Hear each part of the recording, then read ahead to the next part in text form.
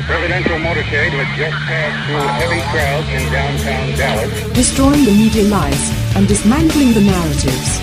One story at a time. It's the Adrian Slade Show. The establishments on both sides cannot stand you. And it's evident. It is so clear. You can see it on just about any cable news network.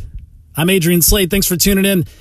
The most recent clip, which you probably have seen everywhere, you're going to get the typical takes that this is the people that are on the elitist side of the aisle, whether it's on the GOP establishment or it's the progressive DNC hacks. You're going to see them go on and say, well, this is what they think about flyover country and this is what they think about you. And yeah, there's a lot of truth to that. And that's on the surface.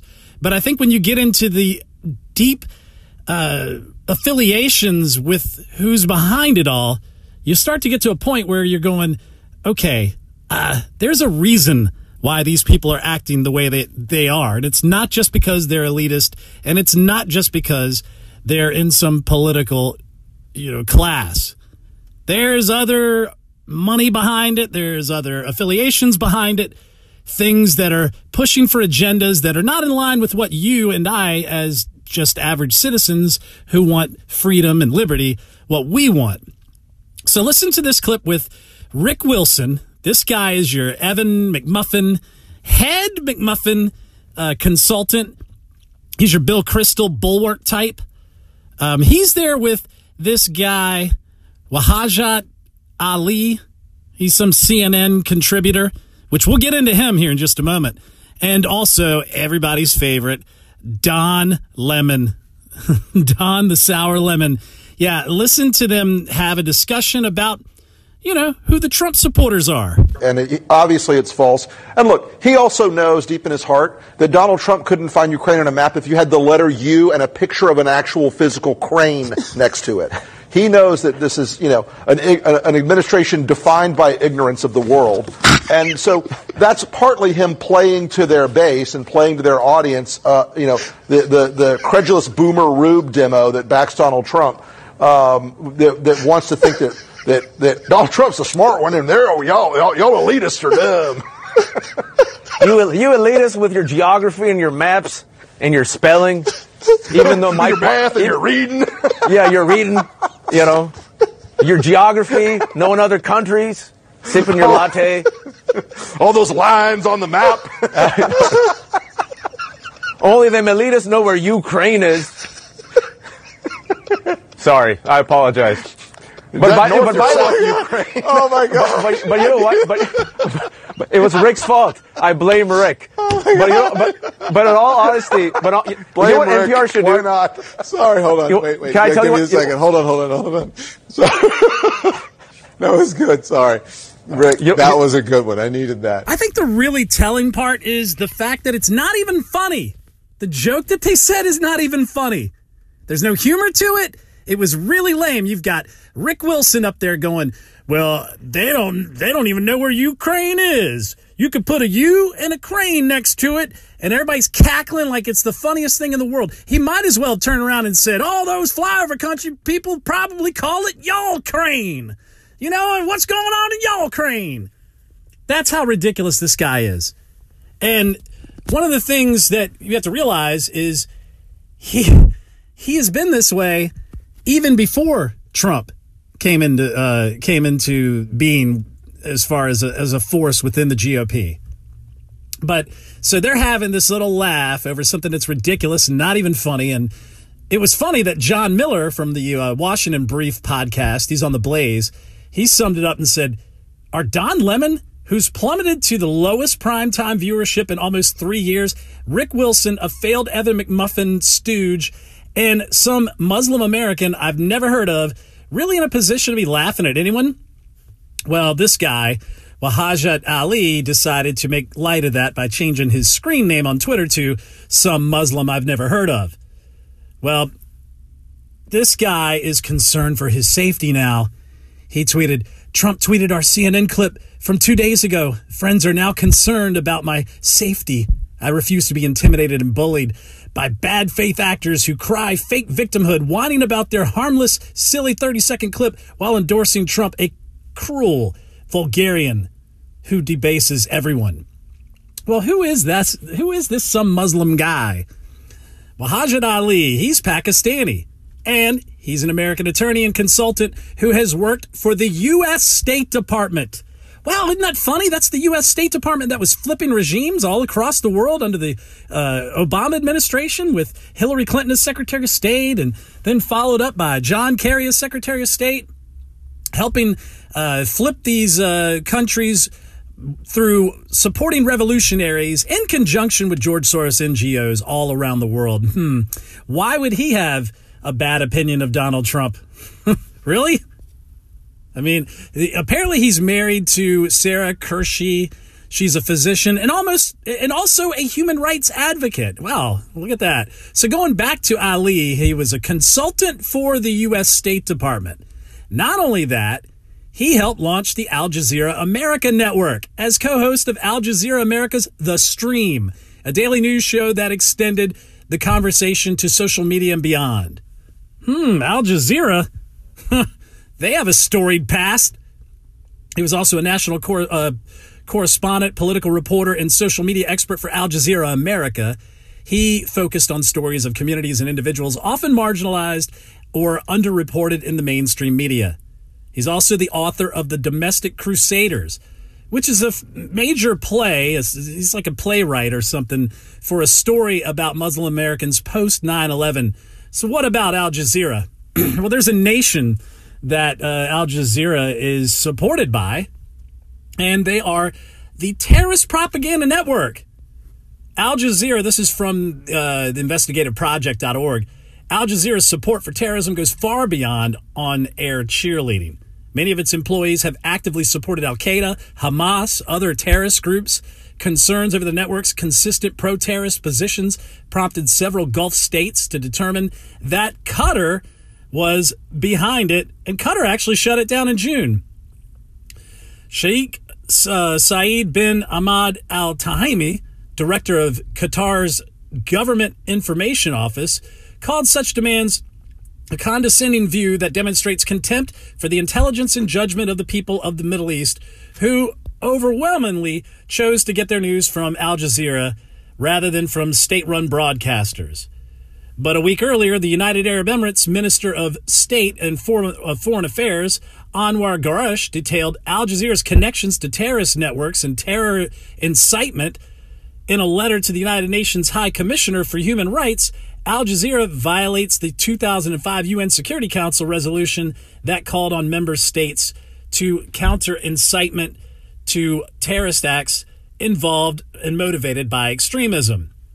The network has given platform to terrorists like Osama bin Laden, Hamas leaders Khalid Mashal, and plenty of other people involved with Hezbollah. But Al Jazeera is deeply connected to Qatar. And, you know, I mean, what does this say?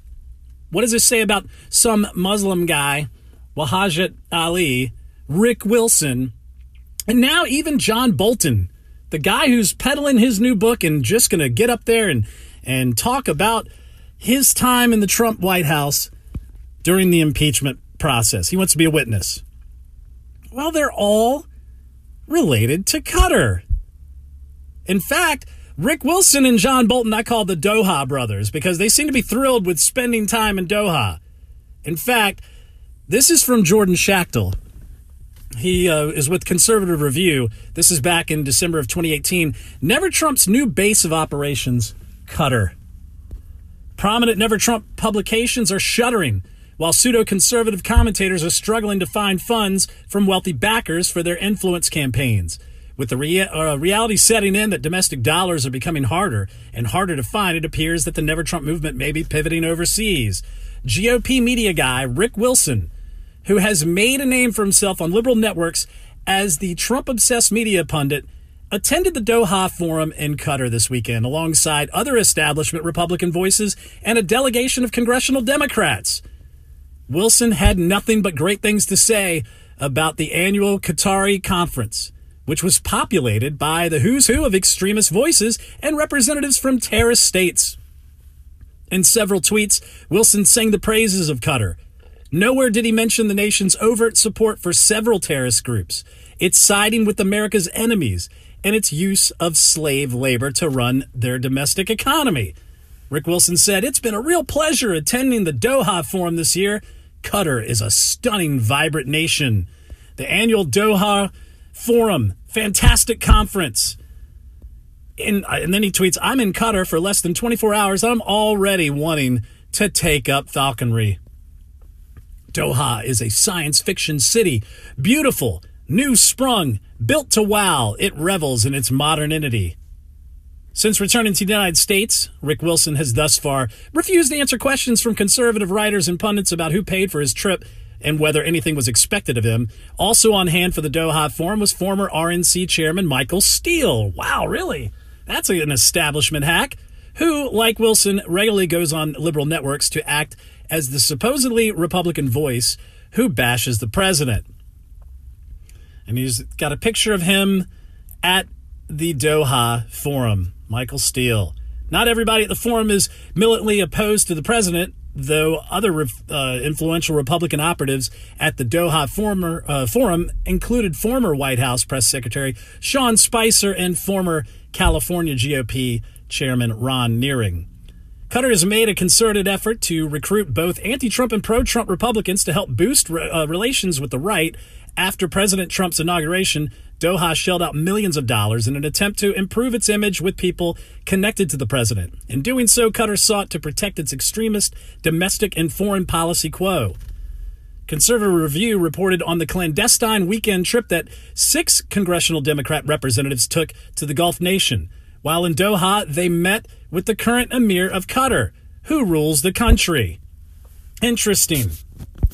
So you've got that going on, and then you got the fact that there's video footage of John Bolton strolling around in Doha, and there's some questions that have arisen about that because he was very critical of the Qatari government back in 2017 and even earlier, although he had a change of tune. And Jordan Schachtel talks about this in a tweet thread. He said, "Speaking of John Bolton, has anyone ever figured out what he's doing in Doha recently?" After John Bolton's ghostwriter finished his book, former NSA took clandestine trips to Qatar.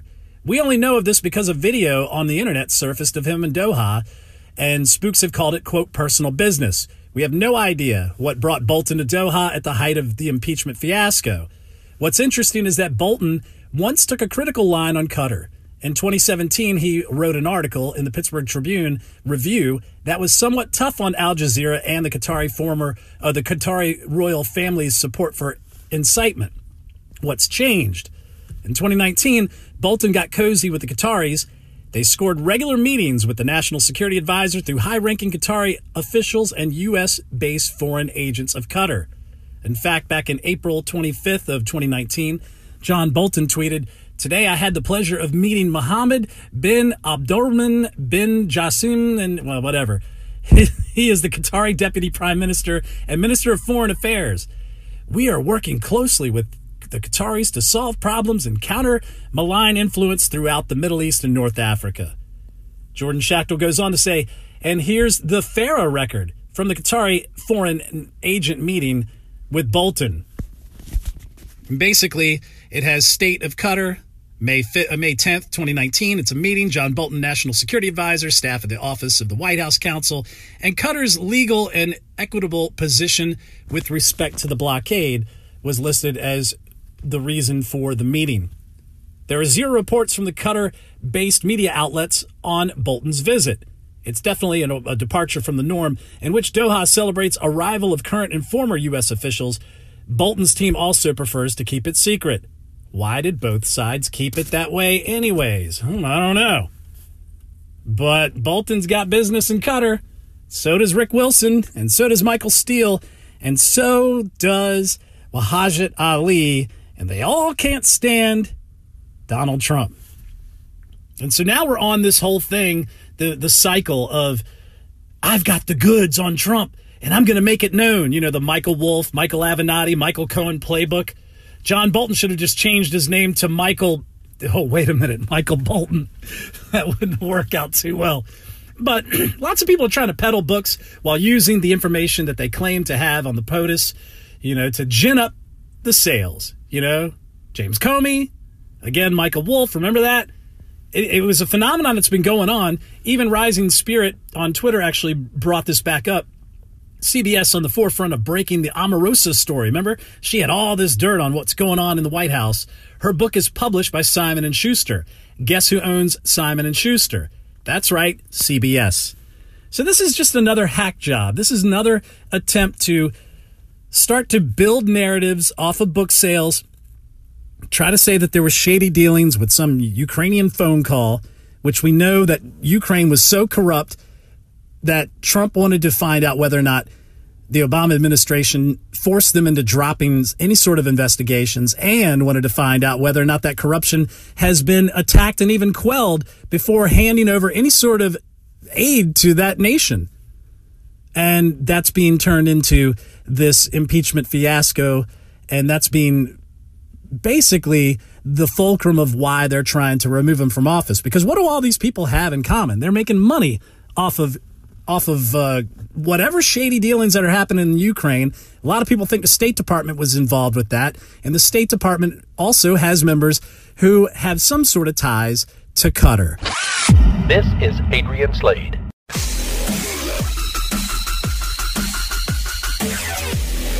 The Adrian Slade Broadcast. And one final note that I have for you, because this is personally important to me to address this, okay? Ask anyone who knows me. They'll tell you. I don't believe in belittling people, belittling anyone for who they are, for what they believe, or where they're from. During an interview on Saturday night, one of my guests said something that made me laugh. And while in the moment, I found that joke humorous. And I didn't catch everything that was said.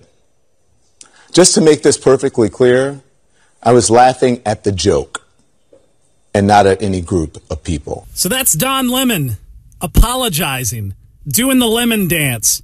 The funny thing about that apology is the whole time he's sitting there going, well, I wasn't laughing because they were calling you rubes and plebes and deplorables and everything else. I was laughing because of the initial joke. Come on. You and a picture of a crane? You, crane? Ha, ha, ha, ha. Ho, ho.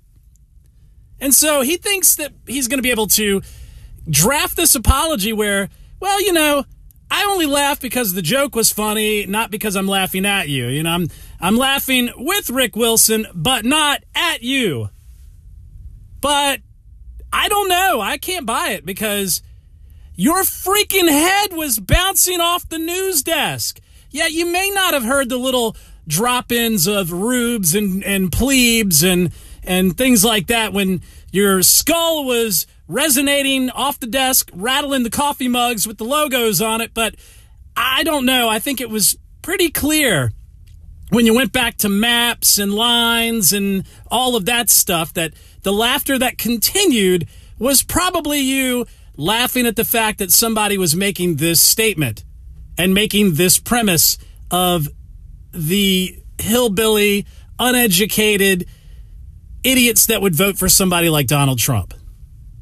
Now, this is probably why he gave the apology, because the GOP, thank God there's people that are now involved in the GOP framework for campaigning that would take this ad and use it to their advantage. Check out the campaign ad they just put out, which is most likely why we're seeing this pseudo-apology from Don Lemon. Donald Trump couldn't find Ukraine on a map if you had the letter U and a picture of an actual physical crane next to it.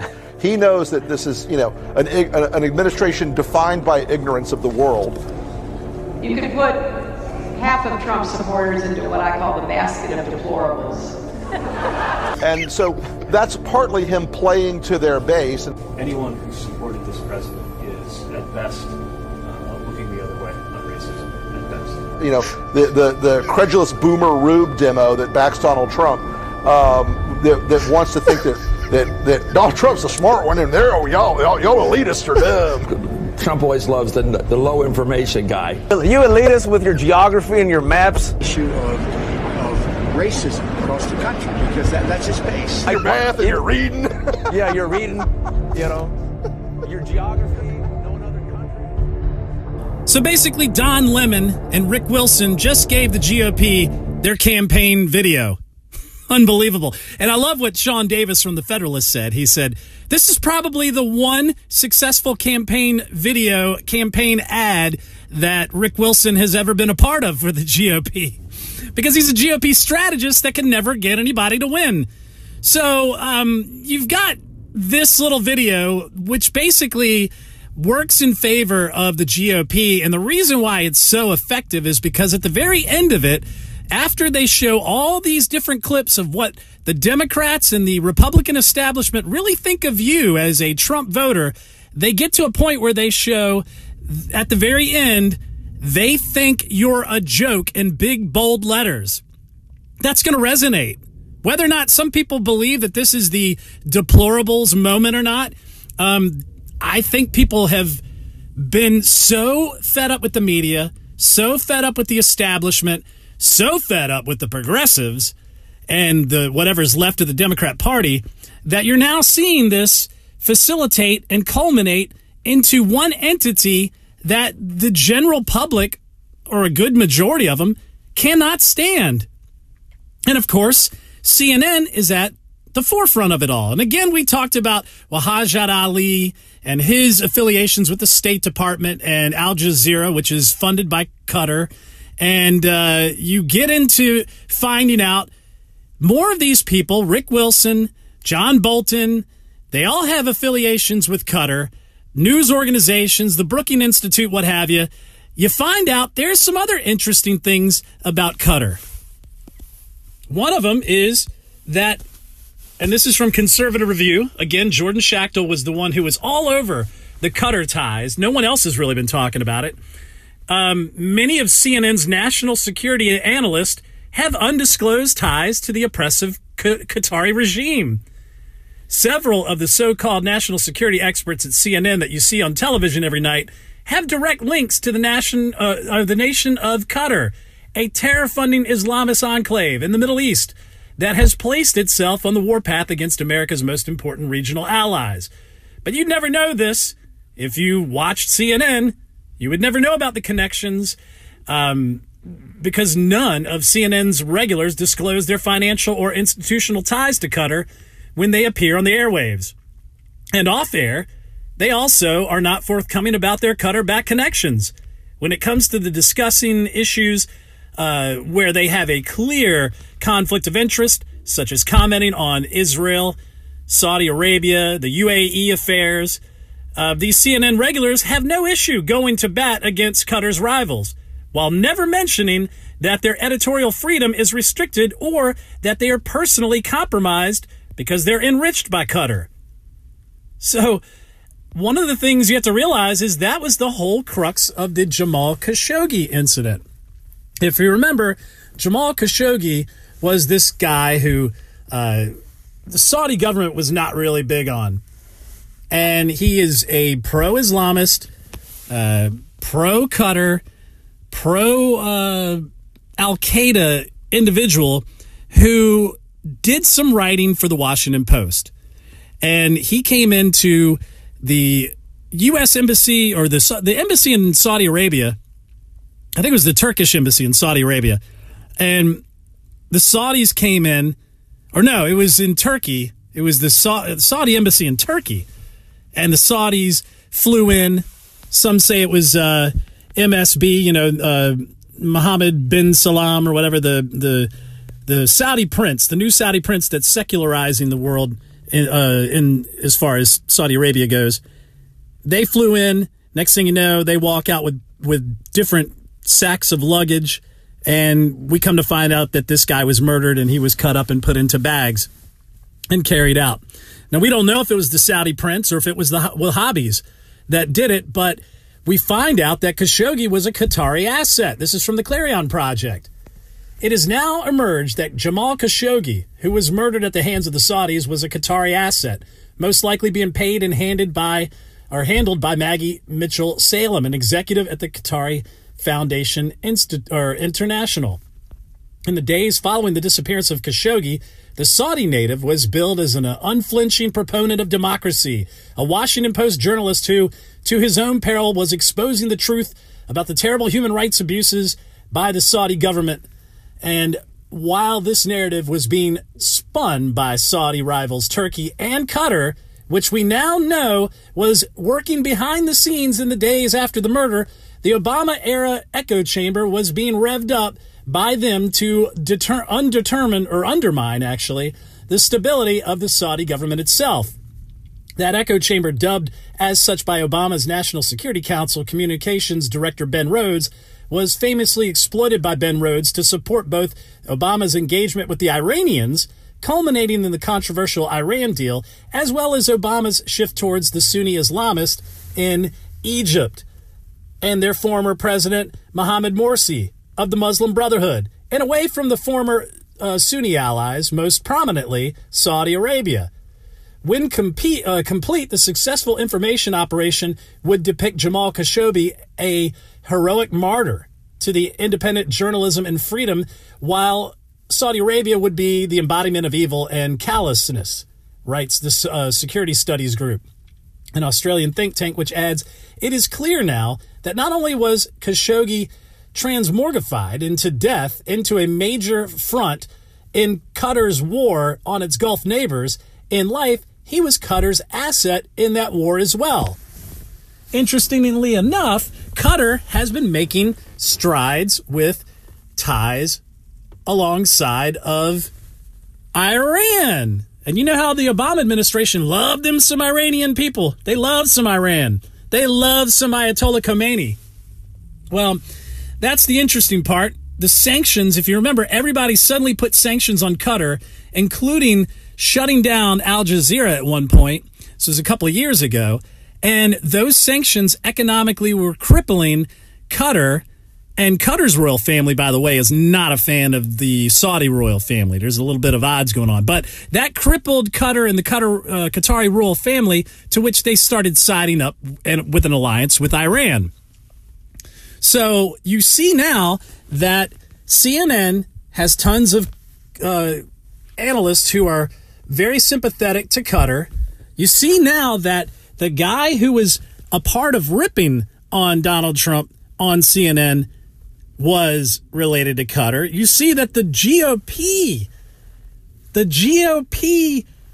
consultant, Rick Wilson, has business in Qatar. And we talked about how John Bolton has business in Qatar. Other GOP members do too. So don't look at it as just Democrat versus Republican. This from Conservative Review, going back to 2019 of March. South Carolina is becoming home to a quiet Qatari military aircraft project. Unbelievable.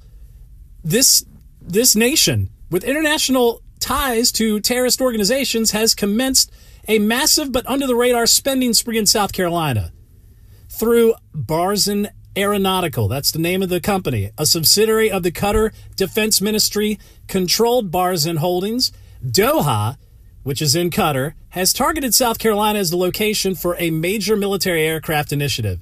The state is home to several Qatari-friendly politicians and defense industry heavyweights. Senator Lindsey Graham has held several face-to-face meetings with the high-ranking delegations from the $320 billion Qatari Investment Authority, the QIA, which has pledged to invest billions to the state. Over the past couple of years, Graham has emerged as one of the major pro-Qatar voices in the Senate. He routinely takes to television and other media platforms to repudiate Qatar's regional adversaries while bolstering its allies. The top donor to South Carolina Governor Henry McMaster's recent successful gubernatorial campaign is a major Qatari lobbyist. Between 2007 and 2018, Imad Zaburi, a lobbyist who represents the ultra-wealthy QIA, shelled out over $50,000 for McMaster's campaign, according to campaign finance reports. Zuberi told associates that his donations to Republicans were a way to pay for further access to politicians, according to the New York Times. Even on the local level, the mayor of Charleston, which is home to a major Boeing plant, is also friend to the Gulf state. He has signed a declaration of understanding to encourage economic development, cultural, and environmental cooperation between Charleston and Doha, Qatar's capital city, after meeting with the Qatari investment officials, Post and the Courier reported. So we see that there's ties with the GOP in Qatar. I mean, it's unbelievable. And then when you get into Mr. Ali, Wahajat Ali's affiliations with the State Department as a consultant, that he says, and we talked about how the State Department has been out there under the Clintons management, under John Kerry's management, flipping regimes by emboldening revolutionaries in those countries and then backing them with weapons and putting them in support with George Soros NGOs. You get to this little article that we found in the New York Post back in 2014. How the Taliban got their hands on modern U.S. missiles.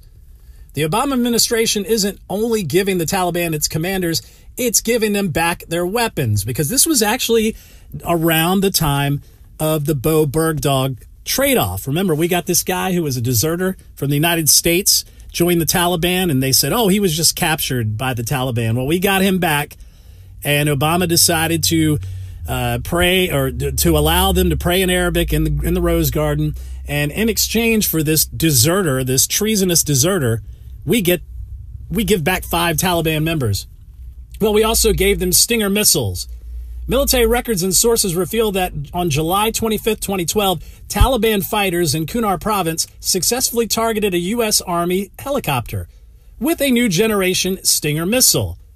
Well, the assault team noticed the missile, and that's where everything kind of came to a head. They were like, I can't believe this missile was what they used to take down one of our own helicopters. Lodged in the right part of the missile, they found a fragment that contained an entire serial number. And the investigation took time. Arms were twisted, nose pulled out of joint. But when the results came back, they were stunning. The Stinger tracked back to a lot that had been signed out by the CIA recently, not during the anti-Soviet jihad. Reports of the Stinger missile reached the highest echelons of the U.S. command in Afghanistan and became a source of intense speculation, but no action. This is what they say in the New York Post. My sources in the U.S. Special Operations community believe that the Stinger fired against the Chinook helicopter was part of the same lot the CIA turned over to the Qataris in 2011. Weapons Hillary Rodham Clinton's State Department intended for anti-Gaddafi forces in Libya. So the guy who's up there, now I don't know how directly involved he is, but if he's a consultant for the State Department, and he's also somebody who is a part of the creation of Al Jazeera America, which is Qatari propaganda, and he was there with Hillary Clinton, it's good bet to say that he probably has a good working knowledge of everything that's going on. And we come to find out that John Bolton, he also has additional problems. Come to find out that George W. Bush blasted him in 2008 from the Federalist. He said, I don't consider Bolton credible. Now, this is the same guy that flipped on Qatar. And he's the guy who's heading up, taking out Trump. So we don't know whether or not this guy was positioned in such a way to go in, because we've always heard, oh, John Bolton is this pillar of just conservatism. And it would be crazy to think he would be somebody that would flip on Trump and flip on the GOP or be paid off by Qatar or to be involved in the deep state. But looks like George W. Bush wasn't a big fan of him either. In 2008, George W. Bush bitterly recounted his decision to hire Bolton over the objections of the Senate at the time. In 2005, Bush recessed appointed Bolton as his top envoy to the United Nations after it became clear he would not win the Senate confirmation. Let me say from the outset that I don't consider Bolton credible, Bush reportedly told an assembled group of political writers. Bolton was one of the primary proponents of the claim that Iraq had weapons of mass destruction requiring a ground invasion and regime change by U.S. troops. We are confident that Saddam Hussein has hidden weapons of mass destruction and production facilities in Iraq back in 2002. So somehow this guy was pushed to the front of the line with George W. Bush and pushed back to the front of the line with President Trump. And now he's flipping on him. Never mind the fact that President Trump, Bolton, while he was with President Trump, received money from Viktor Pinchuk. And Viktor Pinchuk is the guy from the Ukraine who is teamed up with the Clintons and the Clinton Foundation and Hillary Clinton's campaign to cause all of this Ukrainian collusion, Russian collusion BS. So realize what you're seeing is an interconnected web of interest. Ukraine, oligarchs in Ukraine that are paying off people. You've got Qatar paying off different countries trying to facilitate their desires, but it's all enriching people in our body politic. And these people are enriching their families, and they're doing so at the expense of national security and the expense of our sovereignty. Now, we're going to end this up on a light note because I have a special message from another rich politician running for the Democrat Party, Michael Bloomberg. Where's my ice cream? Ah, thank you. Big gay ice cream is the best. I don't really know what to say. Michael Bloomberg likes the gay ice cream. I guess he doesn't. He's going to regulate the salt out of it. The calorie count on the proteins probably need to be looked at. And he's probably going to want to get rid of the sugar from it too. It's not going to taste as well. I don't know what's going on with this guy. I mean, during the debates, during the DNC nomination debates, he had a picture of his face on a couple of meatballs, and he tweeted out saying, "Hey, find Michael Bloomberg's face on the meatball." I don't know what this guy's doing.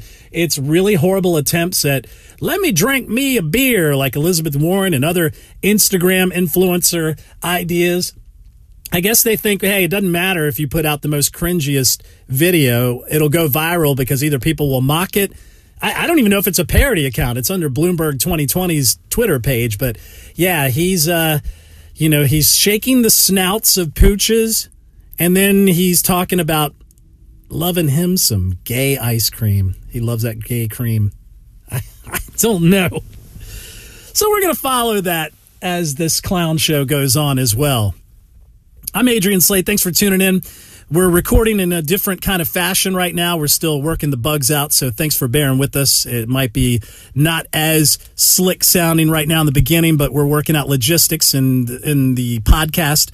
But you can listen to the podcast, iTunes, SoundCloud, Stitcher, Google Play, Spreaker, TuneIn, Overcast, wherever podcasts are hosted. You can also check out the podcast on the Roku streaming channel. Download the Adrian Slade Show on your Roku streaming store. You can also email the program at adriansladeshow@gmail.com. Follow on Twitter at Rants Out Loud is my main page. Also at Adrian Slade Show on Twitter. And you can also find us on Parler, Facebook, MeWe. Wherever we are on the socials, we're there. So we'll see you guys next time.